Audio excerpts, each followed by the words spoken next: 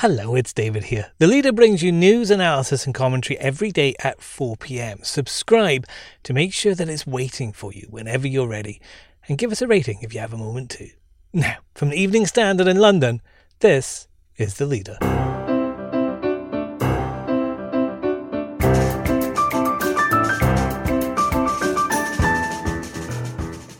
Hi, I'm David Marsland. Driving home for Christmas, or getting trains or buses maybe? Students will get to see their families for the festive season, but how will they get there? Gavin Williamson this lunchtime clarified that students will be able to come home for Christmas, but these plans are very much a work in progress. Our Deputy Political Editor Nicholas Cecil on the problem of moving thousands of people in a pandemic. And government has been ruling by decree in practical ways, and that means we haven't had the opportunity to legitimise and share in the burden of decision that the government has got. Tory rebel Steve Baker, why he thinks the government's going too far with lockdown restrictions.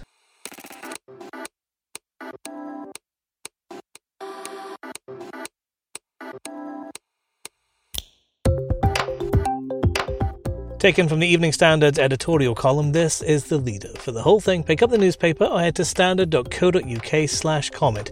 In a moment, students can go home for Christmas.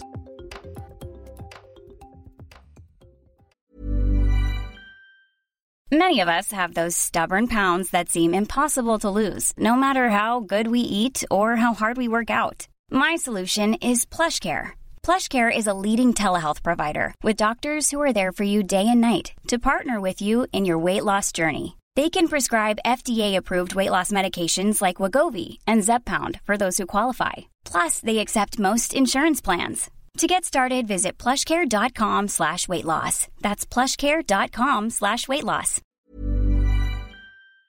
Hi, I'm Lawrence Dallaglio, host of the Evening Standard Rugby Podcast, brought to you in partnership with QBE Business Insurance. The show is available to listen to now and right up to the end of the season, when the winners of the Champions Cup will be crowned at Tottenham Hotspur Stadium, and the fight for the Premiership title will be decided at Twickenham. QBE is one of the world's leading insurers, and they will help your business build resilience through risk management and insurance solutions. Subscribe and download now, wherever you get your podcasts. Thanks for listening. I know there has been some anxiety about the impact safety measures will have on the Christmas holidays. We are going to work with universities to make sure that all students are supported to return home safely and spend Christmas with their loved ones if they choose to do so.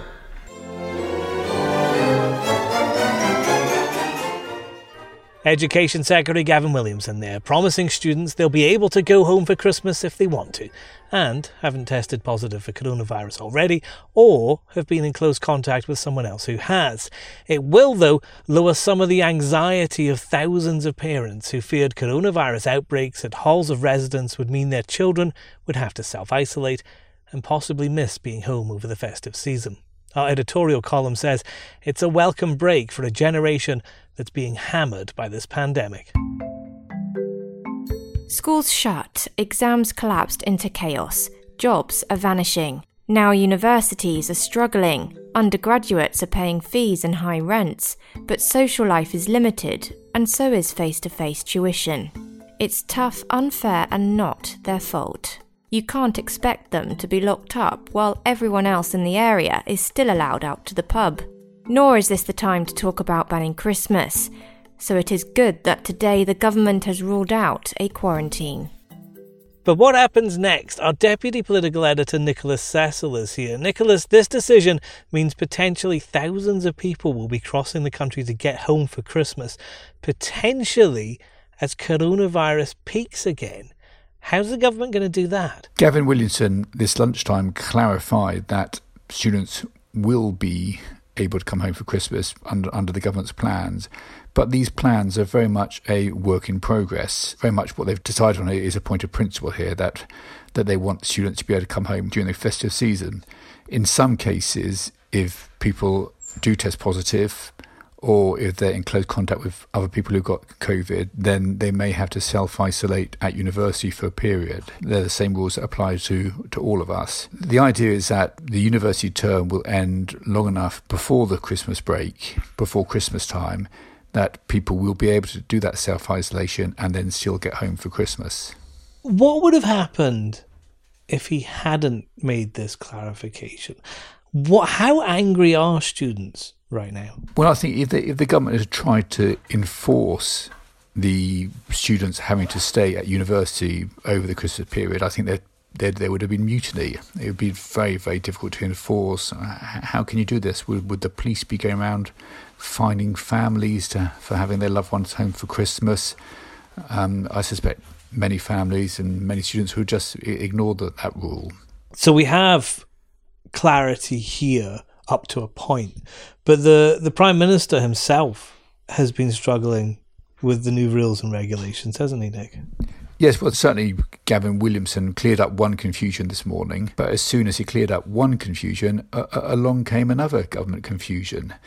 This is over new rules which are being applied in the northeast, which ban mixing of households in Northumberland, Newcastle, Gateshead, Sunderland and County Durham and a couple of other places. But the confusion arose over whether you can pop down the pub to have a pint with your mates in the pub garden. The Prime Minister was asked about this, and he started talking about the rule of six. On the rule of six, outside the areas where, such as the northeast, where extra measures have been brought in, it's 6 inside, 6 outside, and in the northeast and other areas where extra tight measures have been brought in, you should follow the guidance of local authorities, but it's 6 in a home or 6 in hospitality, but as I understand it, not 6 outside. Which isn't the relevant legislation in this case. He later apologised, saying he misspoke. So at least he tried to clear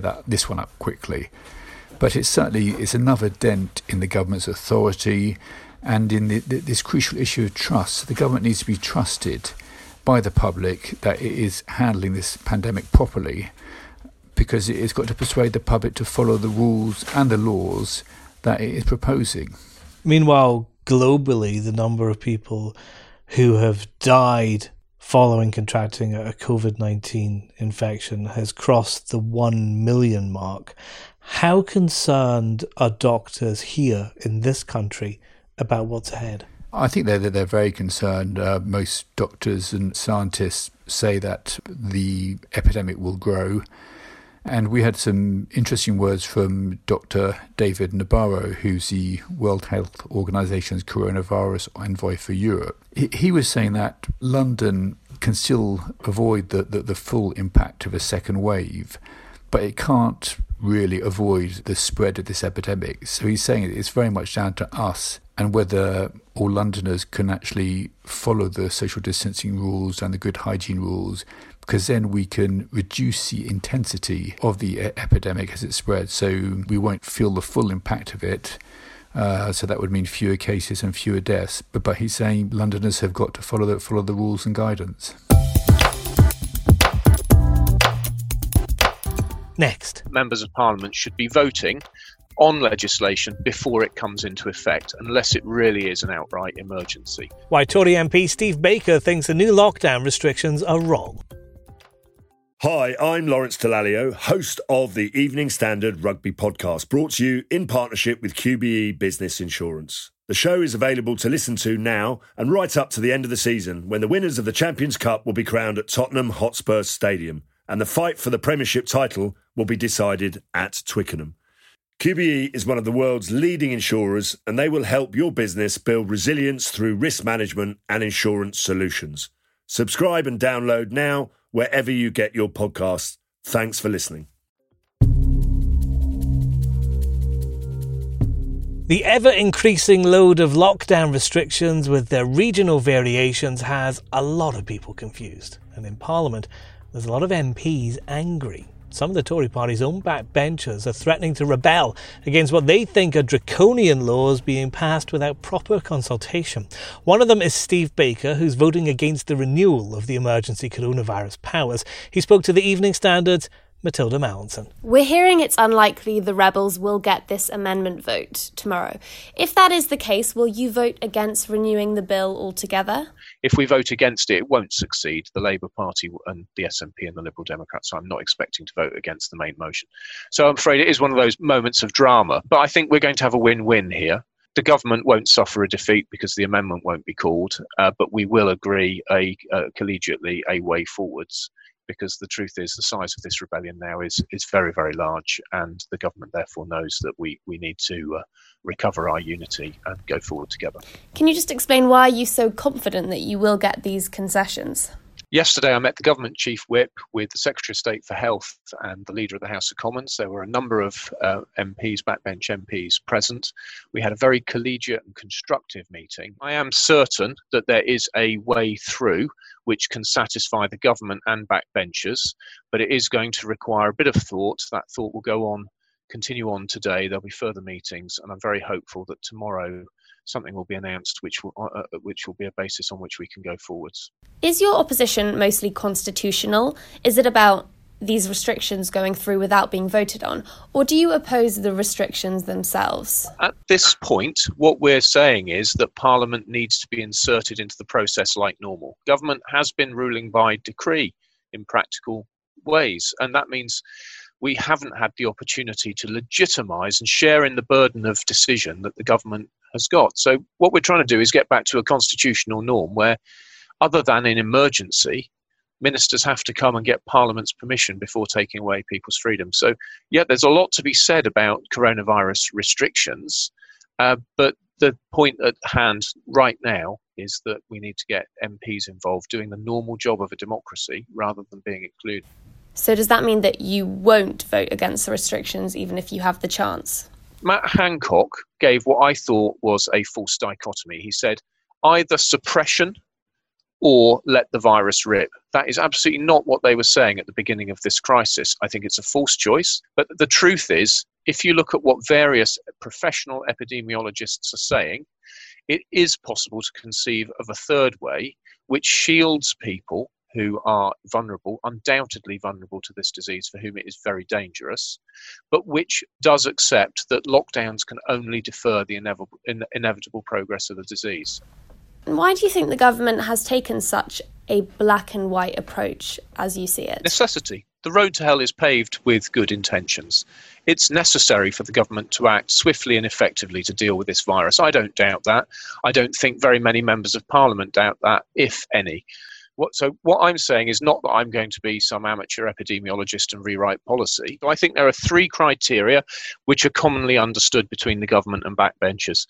First, that the government must retain its capacity for swift and effective action. Second, that we can't end up with undue opportunity for Labour to engage in vexatious political activity. And third, that members of Parliament should be voting on legislation before it comes into effect, unless it really is an outright emergency.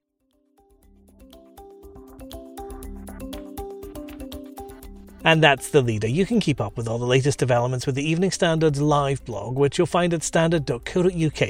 And we also have morning briefings available at 7 a.m. through your smart speaker. Just ask for the news from the Evening Standard. This podcast is back tomorrow at 4 p.m.